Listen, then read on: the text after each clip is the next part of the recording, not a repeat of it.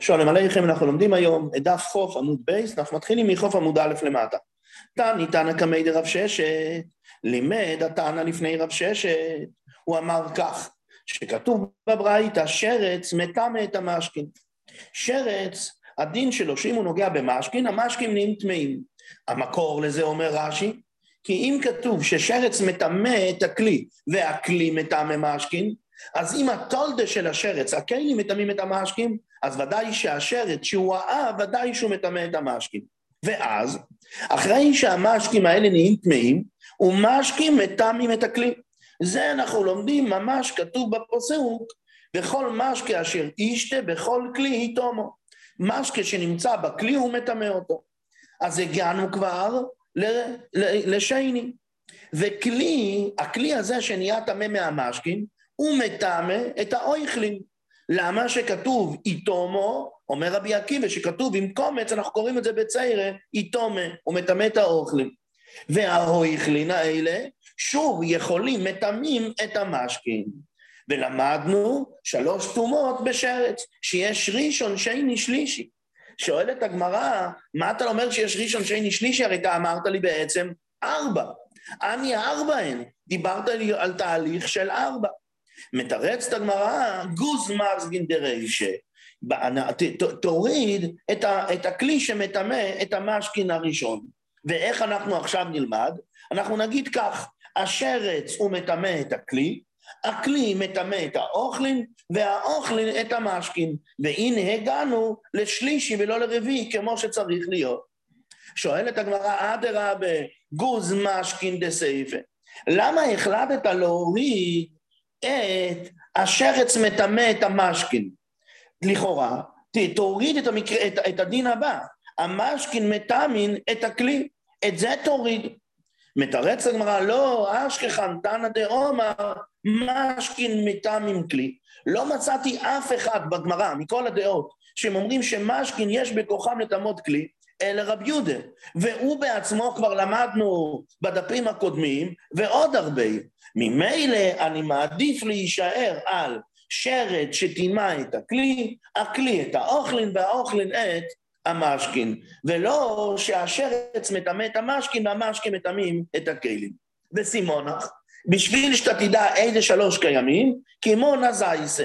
מה זה נזייסה? זה מי שעושה בירה משעורים, שחר משעורים. איך התהליך? דבר ראשון, לוקחים את הכלי, שמים בתוכו את השעורים, ומהשעורים האלה אנחנו אחר כך מוסיפים מים. זאת אומרת, כלי אויכלין משכין, כמו שאמרנו בהתחלה ולא כמו שאמרנו באמצע. ממשיכה הגמרא דין נוסף, נתן שרץ שנמצא בתנור. אז ודאי מה קורה?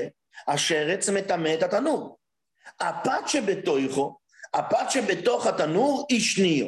למה? מפני שהתנור הוא תחילו. השרץ מטמא את התנור, התנור הוא ראשון, הראשון, הפת נוגעת בתנור, אז ממילא הפת היא שנייה. אומר לרבא דברא ולרובה, וניחזה להי תנור כמאן דמלא טומא דמיא. לכאורה, למה אתה לא מחשיב את כל התנור כמלא טומאה? ואם כן, ותהווה היפת ראשונו, ואם זה נחשב שכל כולו מלא טומאה, אז אם כן זה נחשב שהשרץ נוגע ישירות בפת, ולא דרך התנור. ואם כן, הפת היא צריכה להיות ראשונו ולא שניו. אומר לי, ענה לו רובה, לא סלקא דעתך, אי אפשר להגיד כך. דתניא יכול יהיו כל הכלים מטמאים מהאוויר כלי חרס. יכול להיות שכל הכלים, ברגע שהם נמצאים בתוך אוויר כלי חרס, יכול להיות שהם יטמאו, אפילו שהם סגורים בצמיג פתיל. אז מה? יכול להיות שהכל יהיה טמא. תלמוד לא יאמר כל אשר בתוכו יטמא, וסומך לי מכל האוכל. אוכל מטמא נהיה טמא מהאוויר כלי חרס, ואין כל הכלים מעץ, מדברים כאלה, מטמאים מהאוויר כלי חרס. אומרת הגמרא, אנחנו חוזרים למשנה, אנחנו עוזבים קצת את הדיני טומאה כמו שלמדנו אותם, ואנחנו חוזרים למשנה. שהמשנה דיברה על השריפה של התרומת חמץ הטהורה עם התרומת חמץ הטהורה, או התלויה שהיא סופק. רב חיסדא ראה מפיסחי הפריסחי. רב חיסדא הוא הקשה שאלה בין רבי ישוע לרבי ישוע מפסח ופסח. הוא משני והוא עונה כך. מי אומר רבי ישוע? שתיהם כאחת. איך רבי ישוע אמר לי במשנה? שאם יש לי תרומה שהיא תלויות, תרומה חומץ שהיא תלויות, אם תרומה חומץ שהיא טמאיות, אז מה עושים? שורפים אותם ביחד. והנה הוא אומר רבי יוסי, אין אני דוים אל הראיה. כשעידו רבותינו על מה עידו? אם על הבשר שנטמא בבלד טומא, שהוא שלישי, ששורפים אותו עם הבוסר שנטמא, שהוא שני, הוא ולד טומא, ששורפים אותו עם הבוסר שנטמא באב הטומא שהוא ראשון. אז זה טומא ראשון וזה טומא שני. אז ממילא ודאי שבשניהם הם טמאים ומטמאים, אז הם אותה משפחה, ודאי שאפשר לצרף אותם ביחד. ואפילו אם על השמן שנפסל בטבול יום, שהוא שלישי, שמדליקים אותו בנר שנטמא בטמא, שזה פוסול וזה טומא. נכון, הוא רק פוסול, הוא לא מטמא אחרים, אבל הוא בעצמו עדיין הוא פסול. אז ממילא זה אותה משפחה. אף אנו מוידים בתרומו שנטמס בבלד הטומא, ששורפים אותה עם טומא שנטל באב הטומא, ששניהם טמאות. אבל איך נשרוף? אבל רבי ישוע, איך אתה אמרת? איך נשרוף? אפילו תלויו, סופק, טומא, עם טמאיו. הרי שמא יבוא אליהו ויתרם, וממילא יש סיכוי שזה תאוירו. אז ודאי, איך אתה שורף לי פה תאוירו עם הטמאיו? אז אם כן יש סתירה. במשנה רבי ישוע אמר שאפשר לשרוף סופק תרומס חומץ שנטמאו, עם תרומס ודאי חומץ שנטמאו. ובברייתא הוא אומר שלא. וענה רב חיסדא ומשני, רבי שמעון ואליבא דרבי ישוע שהוא אומר שאפשר לשרוף את הסופק עם הוודאי, רבי יוסי שאמר שאסור, ואליבא דרבי ישוע. דתניא, כמו שאנחנו רואים, י"ד שחל להיות בשבס. אז ממילא אי אפשר לשרוף ביום י"ד, כי הרי זה שבת. אז מברים את הכל מלפני שבס בי"ג. ושורפים תרומויס, חומץ, טמאיויס, תלויס ותאוירויס ביחד, דברי רבי מאיר. לעומת זאת רבי יוסי אומר, תאוירו בפני עצמו, ותלויו בפני עצמו, וטמאיו בפני עצמו. אנחנו לא מצרפים לא את התאוירו לטמאיו, ולא את הסופק, לא לכאן ולא לכאן. ואומר רבי שמעון, לא נחנקו רב אליעזר ורבי ישוע על התאוירו, ועל הטמאיו זה ודאי, שלפי שניהם ודאי שאין שורפם. אי אפשר לצרף אותם ביחד, כי אז הטמאה מטמאת הטהורה אסור. ועל התלויו ועל התאוירו, ששורפים ביחד. למה? כי כיוון שהתלויו היא רק סופק טמאיו, אין לה שם של טומא ודאי. אז ממילא היא לא עומדת בסתירה לתאוירו. אפשר לשרוף אותה ביחד. על מה נחלקו? על התלויו ועל הטמאיו. על סופק טמאיו, סופק תאוירו, עם תרומס ודאי טמאיו. שרב אליעזר אומר, תשורף זו בעצמו וזו בעצמו, כמו שראינו, כי שמא יבוא אליהו ויגיד לי שזה בכלל טהור, ורבי ישוע אומר, שתיהם כאחס. אז הנה אתה רואה רבי ישוע הוא כמו רבי ישוע של המשנה, שאמר ששורפים את הסופק יחד עם הוודאי. שואלת הגמרא, אבל מה תירצת לי? שהברייתא שאמרה שאסור, זה לפי רבי יוסי, והמתניתין שכתוב שמותר רבי יוסי, במשנה הרי מופיע השם של רבי יוסי, אז אתה לא יכול להגיד לי שזה לא רבי יוסי, הרי זה רבי יוסי, ואם ככה יש לך סתירה בין רבי יוסי לרבי יוסי. מתרצת הגמרא, אחי כאומר, רבי יוסי לרב מאיר, אפילו רבי שמעון, ואפילו רבי שמעון אליבא דרבי ישוע דמייקל, שכן לא צריכים להקפיד ממש זו בפני עצמו, זו בפני עצמו, זו בפני עצמו, כי מייקל בתלויו וטמאיו, אבל בתאוירו וטמאיו ודאי שלא. אז אם כן רבי יוסי במשנה לא ייצג את הדעה של עצמו, אלא דעה של רבי ישוע המייקל. ממשיכה הגמרא, עוד נקודה, רבי יוסי ברב חנינא רמי תרומה הפיסחא, הוא הקשר סתירה בין הכללים של תרומה לבין הכללים של פיסחא. הוא משני, והוא עונה כך, מי אומר רבי ישוע, שתיהם כאחת? איך רבי ישוע אמר שאת התלויו ואת הטמאיו ודאי? השורפים ביחד ורמינו, הרי חבית של תרומו, שנולד בסופק תרומה. עמדה לנו חבית של תרומה, נולד בסופק, אני לא יודע אם היא טמאה או לא. רב אליעזר אומר, אם הייתה מונחת במוקים התורפה, מונחת במקום לא טוב שהיא יכולה להתאמות, היא יניחנה במוקם המוצנו. אפילו שהיא סופק, אתה חייב לשמור על זה, הוא לומד את זה מפסוקים. ואותו דבר, ואם הייתה מגולו יחסנו. לעומת זאת רבי ישוע אומר, אם הייתה מונחת במוקם המוצנו, אז יניחנו במוקם הטורבו. ברגע שזה סופק כבר לא צריך לשמור. ואם הייתה מחוסו גם יגלנה. מדייקת הגמרא, גרומאין, אבל בידיים לא. כשיש לך סופק אתה לא צריך לשמור. זה יכול להתאמות, אחר כך יכול, אבל בידיים מסרתי. אז איך פה הוא אומר שאפשר לשרוף את הסופק יחד עם הוועד היטמאו? הוא משני, והוא עונה תשובה פשוטה. רבי שמעון אליבא דרבי ישוע שאומר שמותר, הרבי יוסי אליבא דרבי ישוע שאומר שאסור. נושא נוסף, רב אליעזר רמי תרומה התרומה, הוא הקשר סתירה בין דין אחד בתרומה לבין דין שני של תרומה, הוא משני וגם הוא עונה. מי אומר רבי ישוע? גרומאין בידיים לא, כמו שהוא אמר פה, שאם יש לי סופק בחבית, מותר לך לשים את זה במוקים המגולה, אבל לא לטמות בידיים. ורמינו, אם יש לי חבית של יין של תרומו, שנשברו בגת העליונו, יש לי חבית של יין, אז הכהן יכול להשתמש, זר לא, אבל הכהן יכול. ותחתיה חולין טמאי, מתחתיה יש יין של חולים אבל טמאי, שאז בוא נראה, הכהן לא יכול לאכול את זה, כי כהן אסור לו להתאמות, אבל לכהן טמא, או לישראל שלא שומר על הכללים של תרומה, מותר לו. ואז מה קורה? זולג לי מתוך החבית של תרומה לתוך החולים טמאים, ואז אף אחד כבר לא יוכל להשתמש לזה. כהן בגלל שזה נטמא, וזר בגלל שיש בזה תרומה. מה עושים? מוידי רב אליעזר לרבי ישוע, שאם יכול להציל ממנה רביס בתיירה יציל. אם אתה יכול ללכת, לקחת כלים ולהציל, שזה לא ייפול למטה, תציל. אבל ואם לאו, אין לך אפשרות להביא כלים טהורים. ודאי שהחבית תשפך למטה. ואז אם כן, לא רק שאתה תפסיד את החבית יין של התרומה הטהורו, גם אף אחד לא יוכל לשתות יותר את החולין טמאים. רב אליעזר אומר תרד ותטמא, אבל ואל יטמנה ביד. לעומת זאת רבי ישוע אומר, יטמנה ביד.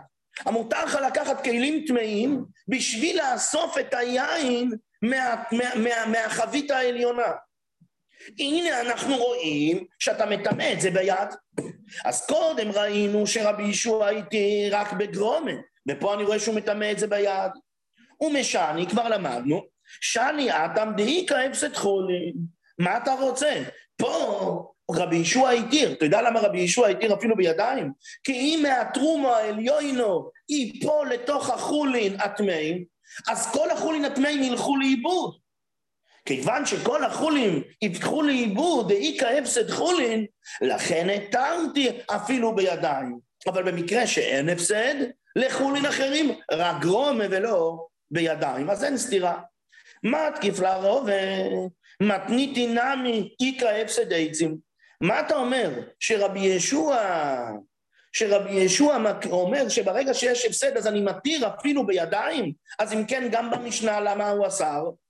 אומר לאביי להפסד מורו בחוששו, שפה ייפסה את כל החולין הטמאים, כל היין של החולין הטמאים, להפסד מועט, שמה שיצטרכו לעשות שתי מדורות ולא מדורה אחת, עוד קצת עצים, לא יחוששו. אומרת הגמרא, ומנה תימרה, מה המקור שלך? מאיפה אתה יודע להגיד להפסד מרו בחוששו ולהפסד מועט לא יחוששו?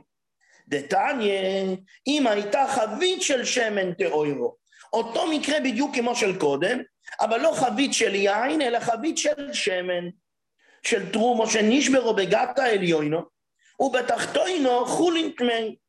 מוי דרב אליעזר לרבי ישוע, ואחר כך הגמרא תכתוב שזה צריך להיות בדיוק הפוך. מוי דרבי ישוע לרב אליעזר, שאם יכול להציל מן הרביעית בתאיר יציל, ואם לאו, תרד ותטמא, ואל יטמנה ביד.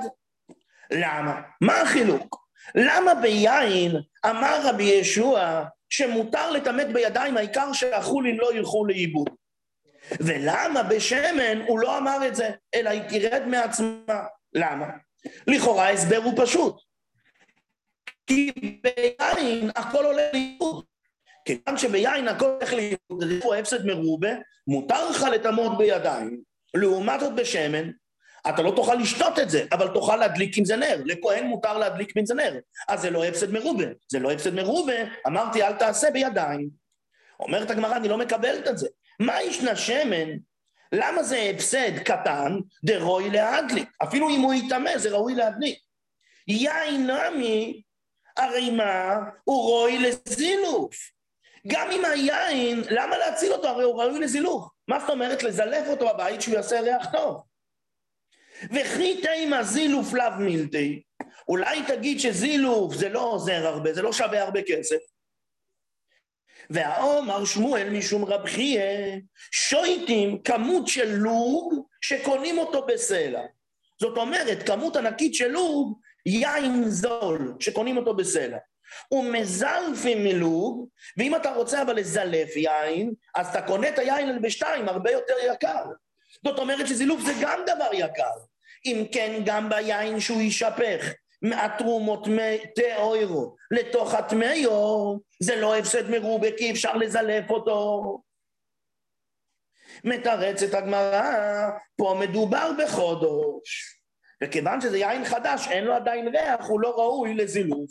אז אם אני לא יציל אותו בידיים, זה ילך לאיבוד. שואלת הגמרא, נכון הוא בחדש והראוי ליושנו. נכון הוא חדש, אבל הוא ראוי להתיישן, ואז הוא ישווה הרבה כסף. הוא אומר, לא, אתי בלידי תקולת. אם הוא ישאיר את זה בבית הרבה זמן, אני מפחד שהוא ישתה מזה, ולכן אמרתי, לא. שואלת הגמרא, שמן נמי קבע אלי, גם בשמן הוא יגיע לאותו בעיה. אומרת הגמרא, לא, בשמן אני לא מפחד שהוא ישתה. למה? כי בכלי מאוס רם אלי, הוא מניח את זה בכלי מאוס, אז ודאי הוא לא ישתה. רק רגע. שמן נמי אתי בלידי תקולת, דרמי בכלי מאוס. יין נמי רבי בכלי מאוס, גם את היין תשים בכלי מאוס, אז אם כן ודאי שהוא לא ישתה בזה, אז לא יגיע לידי תקולת. אומרת הגמרא, מה פתאום? לזיוף קבע אלי, בכלי מאוס רמי אלי. אם הוא רוצה את זה לזלף אותו, אז ישים את זה בכלי מאוס? ודאי שלא. לכן פה הוא יכול להגיע לידי תקלה. אומרת הגמרא, ותקול לעצמי, האם אני חושש לתקלה או לא חושש לתקלה, זה בעצם תנוי, זה מחלוקת תנוי. דתניא חבית של יין של תרומו שנתמס. בית שמאי אומרים, תשפך על המקום. ובית הלל אומרים, תעשה זילוף. מה זאת אומרת? לפי בית שמאי אני חייב לשפוך את זה איך שזה. תשפך חבל, את הכל בבת אחת, שאני לא אגיע לידי תקלה. ולמה זאת בית הלל אומרים, תעשה זילוף, אפשר לשמור את זה. אומר רבי שמואל ברבי יוסי, אני אכריע. יש את דעס המכריע, שיבוא השלישי ויכריע ביניהם, אני אהיה השלישי. אם זה בסוד תשפך חבל, אם זה בשדה שאין אפשרות לזלף, תשפך הכל בבת אחת.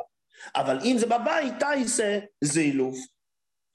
איכא דאמרי, מה שאומר רבי שמואל, אם זה בחודש שלא שייך לזילוף, תשפך לפי כול, תשפך חבל, הכל בבת אחת. אבל אם זה ביושון, שזה ראוי לזילוף, אז הדין תעשה זילוף. אמרו לו, בקשר לעניין הזה עצמו, אין הכרעת שלישי סמכרא. מתי אני אומר, יודו השלישי ויכריע ביניהם? כשהוא לוקח קצת מהשיקול של הראשון, קצת מהשיקול של השלישי ומכריע. אבל ברגע שהראשון לא יתייחס בכלל לעניין, השני לא יתייחס בכלל לעניין, פה בית הלל בכלל לא למדו הבדל בין סודה לעיר, בין עיר לסודה, בין ישן לחדש. אז ממילא אתה לא מכריע ביניהם, אתה אומר דעה שלישית סתם, דעה שלישית סתם היא לא מכריעה. אומרת הגמרא, אומר רבי יוסי ברב חנינא, המחלוקת הזאת של בין רבי אליעזר ורבי ישוע, זה דווקא שנופלו מהתרומה התיאוירו לתוך החולין הטמאים, שהיא נפלה לפוחת ממעשה החולין טמאים, שאז התרומו לא מתבטלת. אז אם כן, עכשיו הכל ילך לאיבוד. אז חלקו רבי אליעזר ורבי ישוע, אם אני יכול לעשות בידיים או לא. אבל נופלו למאה חולין טמאים, שאז בכל מקרה, גם מהתרומות האוירו נפל לתוך הטמאים, אז זה מתבטל שם, כבר אין איזה שם תרומו. אז לדברי הכל תרד ותיטמא ואל יטמאנה ביד. למה? כי מתבטל השם תרומה, הזרים יוכלו לאכול. ממילא פה גם רבי ישוע בודה שאין בעיה, אל תטמא את זה בידיים. תניא מאחי חבית שנשברו בגת העליונו ותחתיה 100 חולין טמאים מוידי רב אליעזר לרבי ישוע שאם יכול להציל ממנה רביז בתיירי יציל ואם לאו תרד ותטמא ואל יטמאנה ביד. שואלת הגמרא, אני לא מבינה, הרי מי אומר שתמיד לא? רבי ישוע אמר שמטמאים בידיים. אז מי זה המוידי? המוידי זה רבי ישוע, לא רב אליעזר. אז מה כתוב פה? רב אליעזר מודה לרבי ישוע. שואלת הגמרא, מוידי רב אליעזר לרבי ישוע, הרי זה בדיוק הפוך, מוידי רבי ישוע לרב אליעזר מבויל. אומרו, ובאמת ההיפוך, אתה צודק, יש פה טעות בלשון, תתקן אותה.